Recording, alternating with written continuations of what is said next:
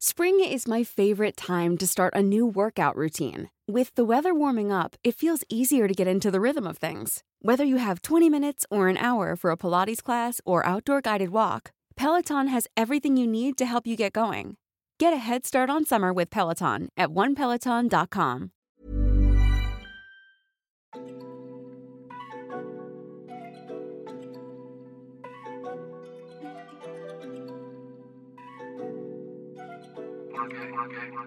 I'm Patience Adamu.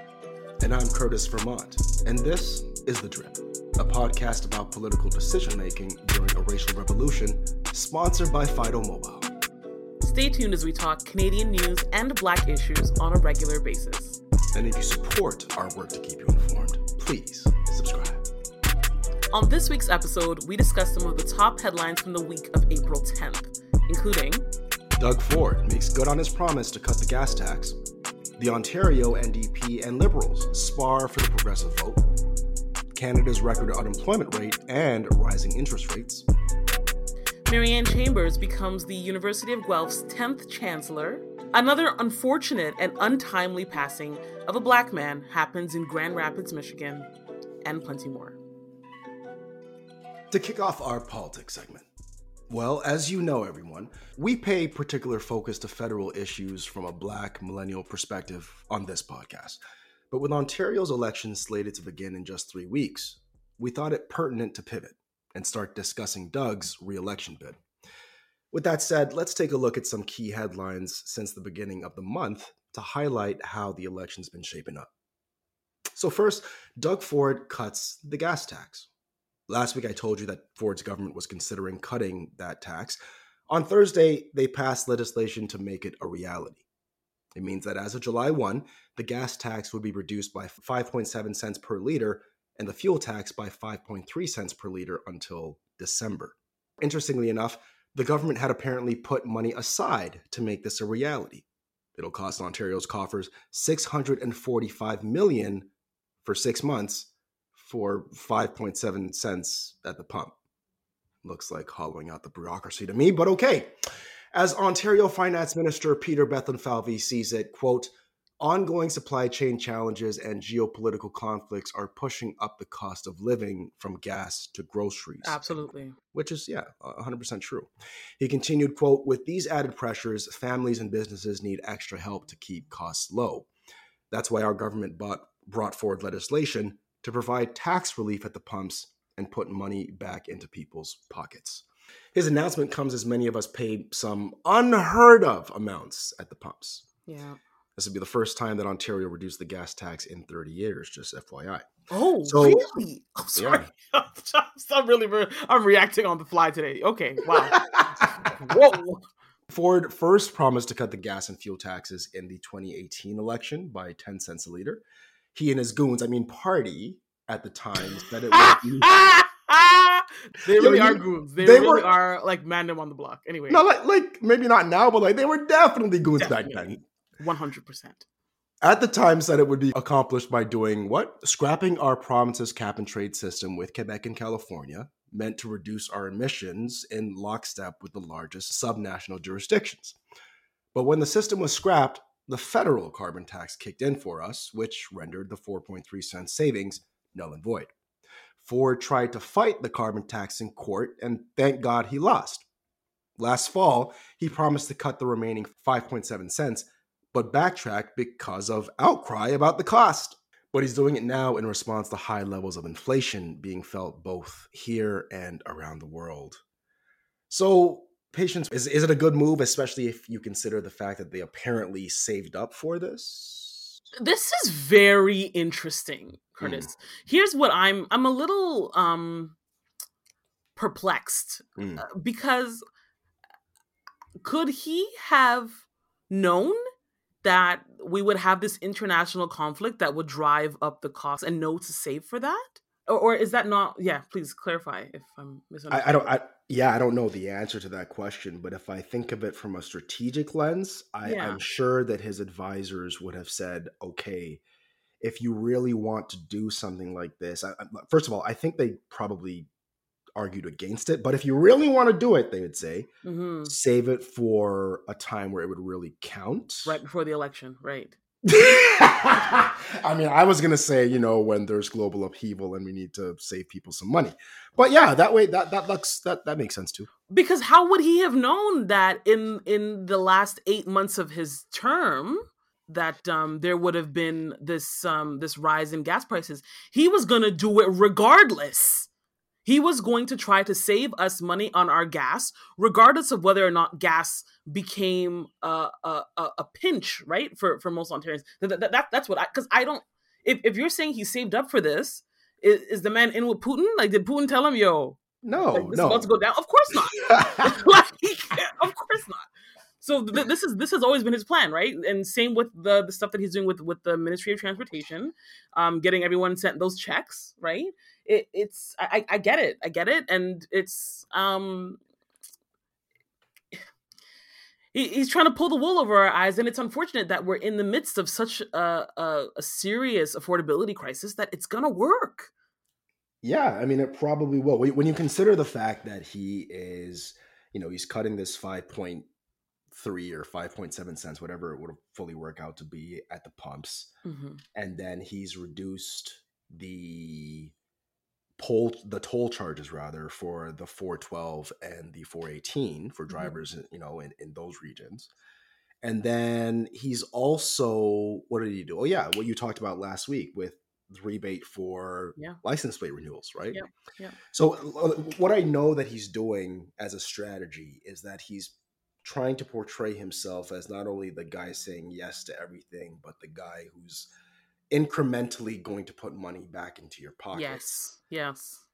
Directly, right? Directly. Not through rebates or anything like that. No, you're going to get a check to your home. You're going to swipe less at the pumps. It's effective. Can't lie.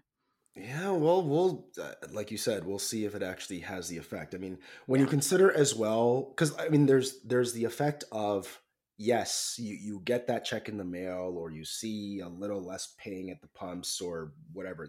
Yes, those effects are real, but I do think that there are still a contingent of people in this province who actually say, look, this sounds nice, but at what cost? Absolute, Curtis. This is I hope that people are not taking me giving this guy a recognition of his strategy as approval. No. This is still not progressive. No, it is not progressive to give rich people $280 or $330 back as a motivator. Like, people who are everyone who has registered their license plates got this, right? The rich and people who are struggling. That's not a progressive move for a government to do. Same with at the pumps. You're giving people back money at the pumps who need it and people who don't. A more progressive way to deal with this affordability crisis is to pour into the people who are at the cusp. Yeah. But not what he's doing. So absolutely. Yeah.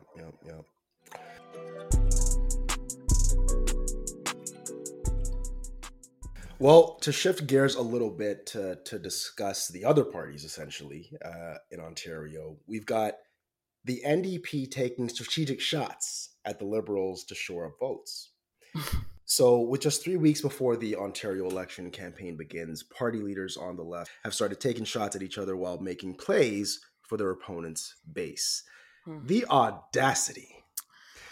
I mean, trusted poll aggregator 338 Canada has consistently had Ford's government hovering around 38%, putting them in majority territory come June 2. They've been less consistent about who is in second place, though, which explains why the shots have begun. Ontario Liberal leader Stephen Del Duca has clearly made the party competitive again since it lost party status in the 2018 election, but he hasn't done enough to pull away from Horwath's NDP. That's why Andrea is trying to change the narrative by shooting her shot at Liberal voters. She said, quote, voting NDP is the way to prevent Ford from being reelected as the premier. I'm asking folks who may have decided in the past to vote Liberal to keep Conservatives out to recognize that this time, that's not the strategy. This time, that strategy will split the vote and cause Doug Ford to come up the middle, end quote. Whew. You got something to say? I want you to finish. Please finish. She argues that she is in a better position to build from the 40 seats she already has, rather than the 26 she'd likely end up with after June 2nd, if current polls hold. For his part, Del Duca responded saying, "Shh, don't listen to the noise." Also, he won't be pitching strategic voting anytime soon. He said, quote, "You're not going to hear me talk about strategic voting. You're not going to hear me talk about anything other than our team and our ideas," end quote. He also argued that strategic voting isn't something that most voters care about, even though there are organizations whose MO is all about strategic voting. Known organizations like Lead Now, or new organizations like Not One Seat. And those organizations have proven themselves quite effective before, including in helping stop Stephen Harper's Conservatives in 2015. Yeah. But they didn't quite succeed in doing that with Doug Ford in 2018, did they? They did not. So what do you think about this, Patience? Do you think progressive voters should follow Andrea Horwath's lead and back the NDP over the Liberals in at least key ridings? Like, we're talking about maybe 18 ridings in Toronto that the PCs won in 2018 that they shouldn't have. This is a very, very interesting question. Now, I live in a riding that is federally conservative and has been, for the last 2 or 3 terms, provincially NDP. Jennifer French. Yes. And I understand NDP has what I call like union strongholds. So there are certain parts of the province that have really large union residents. So Hamilton is another union stronghold. Again, orange. And then I'm in Oshawa, union stronghold, orange. So I understand, she has what I think would be considered a steady base. Mm-hmm. And because of what happened last term, and I want to be clear though, what happened to the Liberals last term is, I think, the largest demonstration of bigotry that I've seen in Ontario in a very long time. I want to remind you guys of what happened, at least from my perspective. Maybe, I don't know if you'll agree or disagree, Curtis. And I know, given your position, you may not want to say much on this, but please continue. I'm far enough away from this that I can maybe say something. Kathleen Wynne and her party was brought down because people were so against the LGBTQ2 plus community, the integration of that knowledge and that history into the school system. Mm-hmm. That is what, and it's bigotry, right? In my opinion, that bigotry is what pushed a very good party out of the system, out of party status. So if we, take our position as, we're 2 years into this racial revolution, we are starting to understand what oppression looks like. Mm-hmm. We really need to reconsider what happened to the Liberals and really put our trust back into the Ontario Liberals, in my opinion. Mm-hmm. That doesn't mean that the NDP and their advancements when it comes to, making unions popular again, encouraging people to organize again, always talking about the living wage, 15 in freedom and things like that, tying the minimum wage to inflation, all of that stuff, also good. So what I'm saying is, I'm actually for strategic voting, but I don't necessarily think that voting orange is the best thing, because I don't think that the Liberals did anything to lose their position as the governing party. And if it wasn't popular, they should have at least been the official opposition. I think that was just the whole province losing our goddamn minds. We done lost our goddamn mind. Yeah, can you imagine? I honestly, I can't. Maybe 4 years ago really puts things into perspective. But even then, I thought it was absolutely bonkers that people were not voting for the Liberals because they thought that the Ministry of Education was going to teach their kids to be gay. What? I think yes is a short answer, but I think, but I also, for those who may be a bit more centrist, I also want to kind of highlight the other perspectives, right? Yes, bigotry played a huge part in that, in Kathleen Wynne losing and the Liberals losing that election, and in Doug Ford trumping her as opposed to Andrea Horwath trumping her, right? So here's what I'll say, right? Yeah. The NDP was not able to capitalize on the hatred towards Kathleen Wynne, unfortunately, right? Right. But, well, I mean, unfortunate or fortunate, depending on how you look at it. But anyway, they weren't able to capitalize. And so, to me, to piggyback on what you've been saying about where we are in the provincial election, the fact that Doug Ford is likely going to win, the fact that we don't know who the official opposition really is going to be. Look, the NDP should be in a much stronger position than they are. Yes. The fact that they have not been able to strengthen, shore up their support, from my perspective, look, they have the right heart on things. They have the right perspective on things most of the time, right? From my perspective. Yeah. But what I Good think, policy. Yeah. right, policy, but what they do not have, particularly in the province of Ontario, is the actual professional capacity to get things done. And more importantly, in my opinion, they don't have the confidence of the key stakeholders in this province. And you need that. Right now, the Progressive Conservatives have it, even though they may not have, social stakeholders. They certainly have business stakeholders, construction stakeholders, et cetera. And we know that construction in particular is a massive entity or a massive industry in this province, right? Mm-hmm. The NDP, to your point, they've got unions, but guess what? So do Liberals. Yeah, they don't have all the unions. Yeah. Right? And what Liberals have over and above NDP support in unions, again, is the capacity to actually take power and get things done. The NDP doesn't have that. The last time they had that was Bob Rae, and they've been shut out since. And Bob Rae, for that matter, he became a Liberal. So that says everything you need to know. Oh, man. This is not good. But yeah, we will see how things play out come June 2nd. And, Patience, as you are aware, we're looking to have representatives from each of the parties come on the podcast over the course of the month of May to speak to the values that, that they espouse and that will, in their opinion, help Ontarians. So we look forward to having that conversation too. Yes, we do.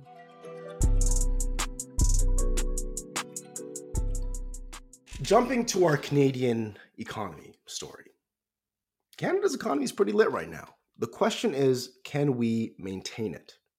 According to StatsCan data, the unemployment rate fell to its lowest point in March since 1976, falling from 5.5% to 5.3% after adding 72,500 jobs. And Patience, you kind of touched on this last week, but I thought it'd be relevant to actually speak to the specifics of it. Yes. So driving those gains were 24,500 women over 55 who found work and 35,300 core-aged men, that's men between the ages of 25 and 54, finding work too, although primarily part-time. StatsCan said the gains were concentrated in Ontario and Quebec, particularly in construction and natural resources. What's better, economists say there may be room for the unemployment rate to fall even further, since oil-producing parts of the country haven't seen full rebounds yet. Since hitting a peak of 1.5 million in April 2020 at the onset of COVID, the number of people wanting work but not actively looking has fallen to 377,000. And that's basically the same number of people that were looking for work in March of each of the 3 prior years before 2020. When one drills down into who these people are that aren't working, we find that just over a quarter didn't look because of an illness or disability. A further 1/5 were part of a group waiting for a recall or reply from an employer, or who didn't think that there was anything available for them, while nearly an additional 1/5 pointed to personal and family responsibilities for why they weren't working. And I know that there are some, at least, discussions around strategies to get that, at least that additional final 1/5 back into the workforce as well. For the record, our tight labor market meant average hourly wages were up 3.4% year over year in March, up from 3.1% in February, which is great. If only that we're keeping up with inflation of 5.7%, right? But hey, yikes. For the record, the bank increased interest rates this week too, with hopes of changing just that. Canada's overnight interest rate now sits at 1%, and the increase, in concert with other governments, may have an effect. May. Yikes. Thoughts on that news? It's incredible.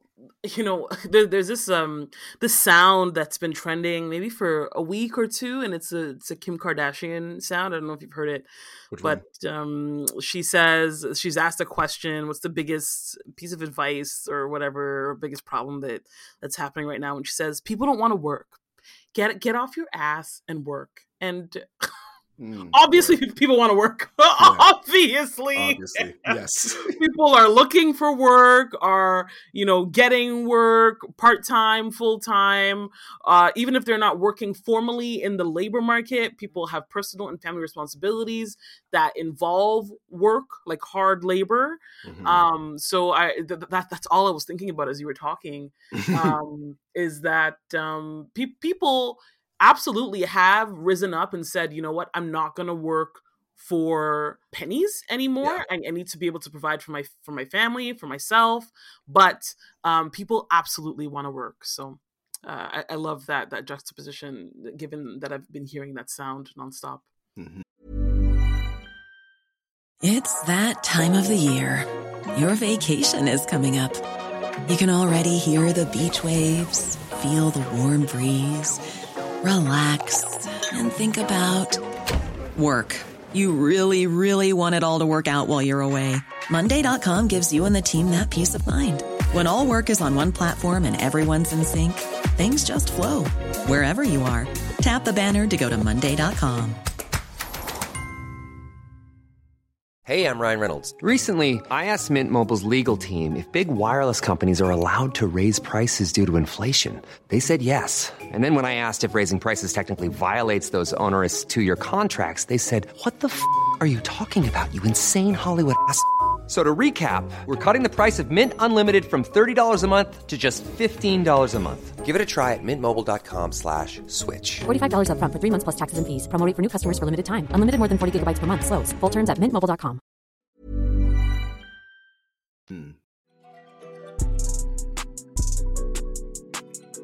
Moving on to Blackity Black news this week.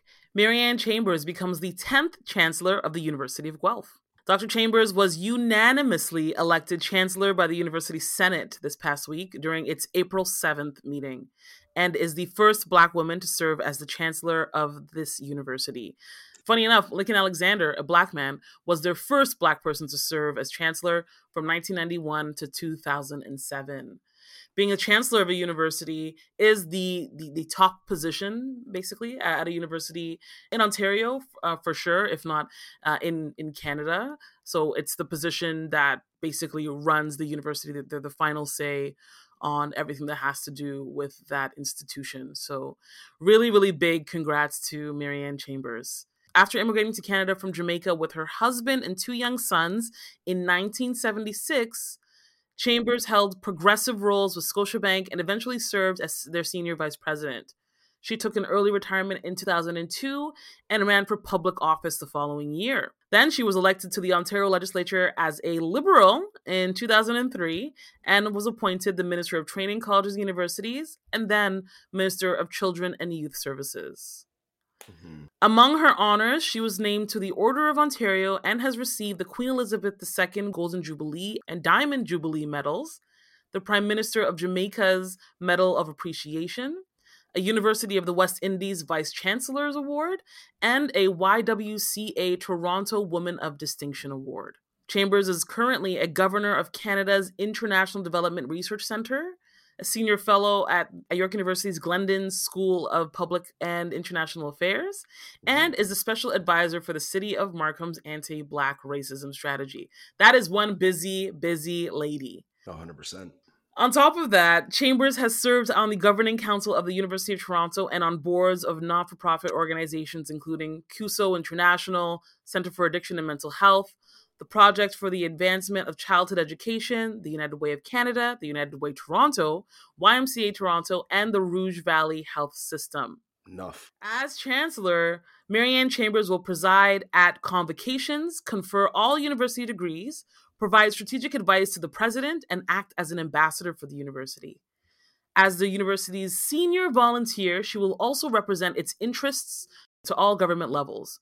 The Chancellor is also an ex officio voting member of the University Senate and Board of Directors. Huge, huge, huge congratulations to Marianne Chambers. But she's not getting paid. She's not. She's a volunteer. Yo. Sometimes influence is greater than money.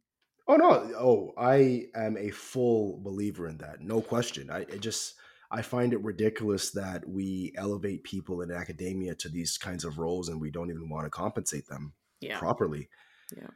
Anyway, though, as you were speaking to Ms. Chambers' accolades and what she's done for this province, being the political creature that I am, I couldn't help but think of, her time when she was in the Ontario legislature as part of the Ontario Liberal Party. Yeah. And you were speaking to, again, all of her accolades and successes, and you were speaking to the record of a powerhouse. Yes. A powerhouse. And I think it's just important to note that she was a part of a government, and quite frankly, she had a prominent role, but she was just one of many. Yeah. I mean, that's a powerful ass government. Yes, it is. And I just wanted to put that out there. Yeah. Congrats to Marianne Chambers on her appointment. I'm sure that she will serve all those who have followed her example. I'm sure that she will serve them well. Absolutely. I wrote a paper last year, maybe 2 years ago. No, I think it was last year, on racialized leaders that are leading Canadian universities, and the number of Black people who make it to the level of dean, let alone president or chancellor, is so incredibly low. Like, we're talking 1% if we're lucky across those three positions across the country.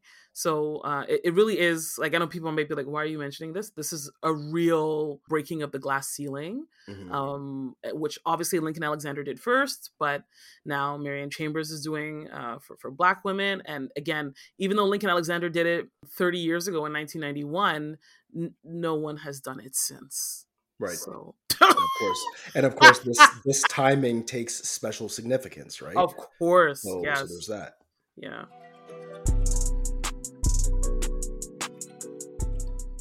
Moving on to news that is still blackety black, but is international. So moving on to news from the world. A Black man, Patrick Loyola, is shot dead by police in Grand Rapids, Michigan. This story starts like many others have, like Sandra Bland, for instance, with a traffic stop. Everything went down on April 4th when Patrick Loyola was pulled over for expired tags.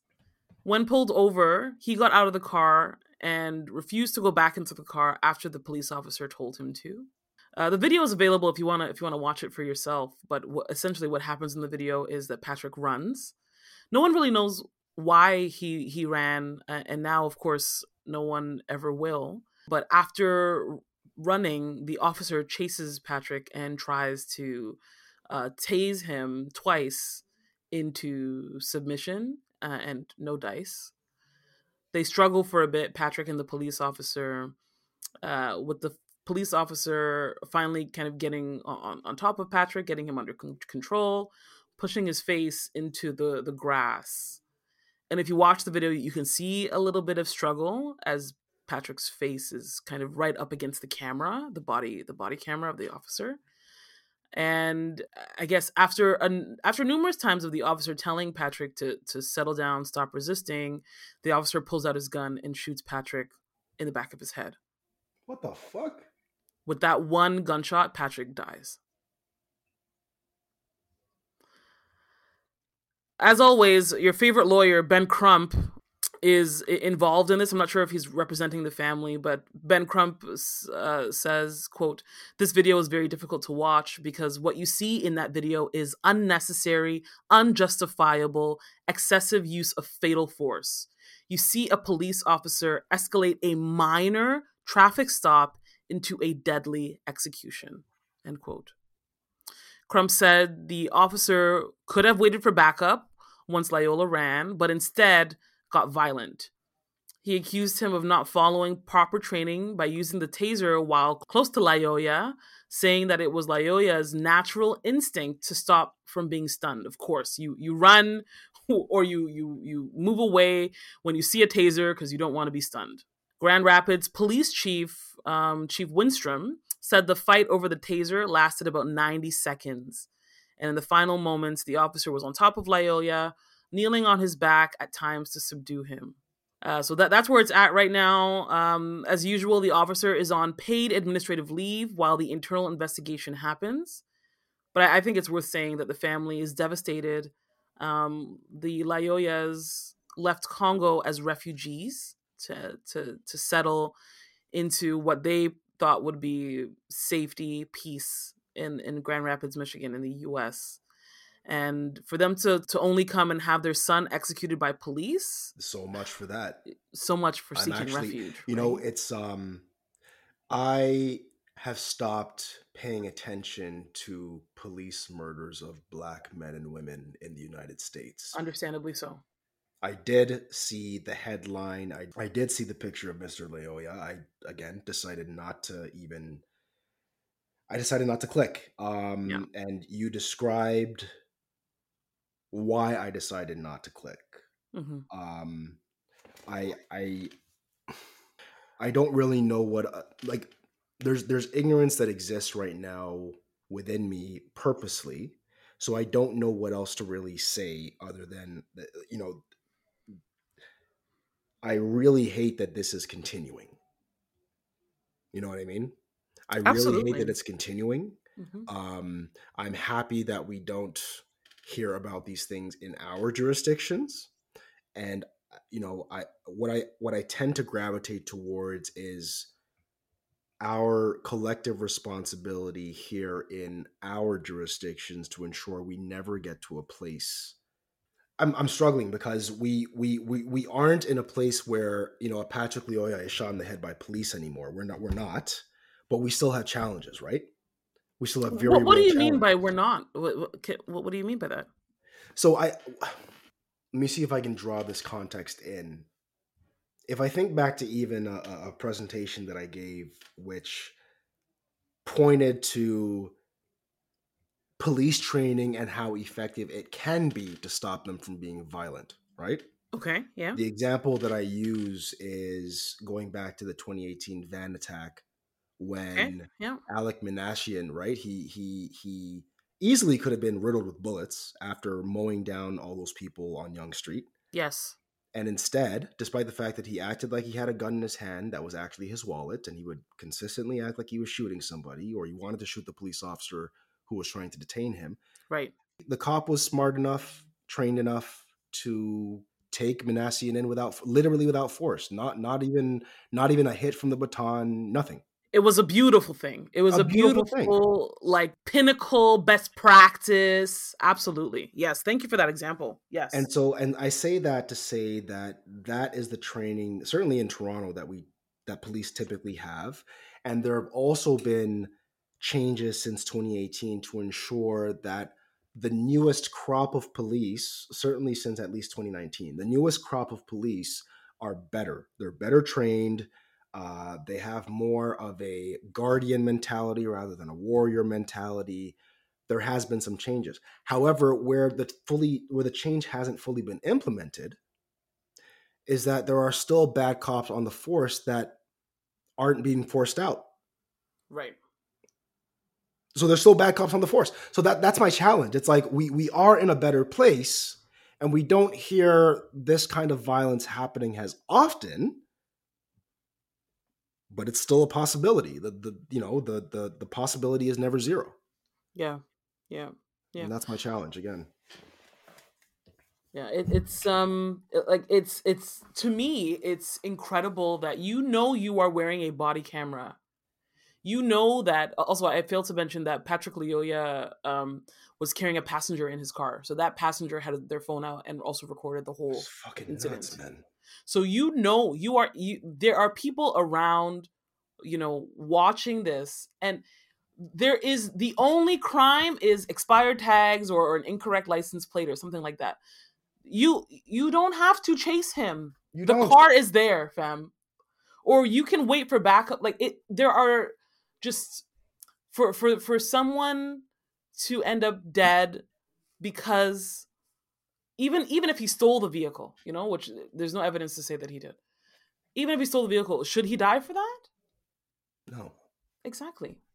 So we just want to say, rest in peace, Patrick Lyoya.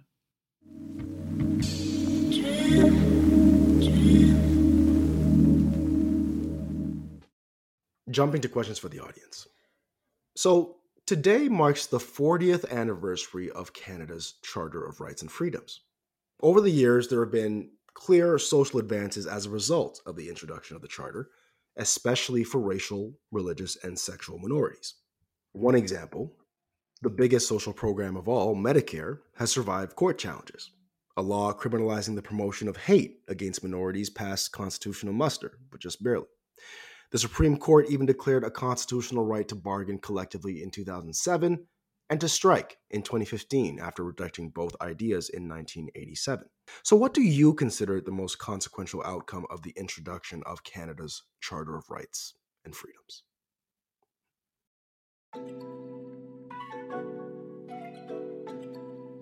You just listened to episode 83 of The Drip, sponsored by Fido Mobile.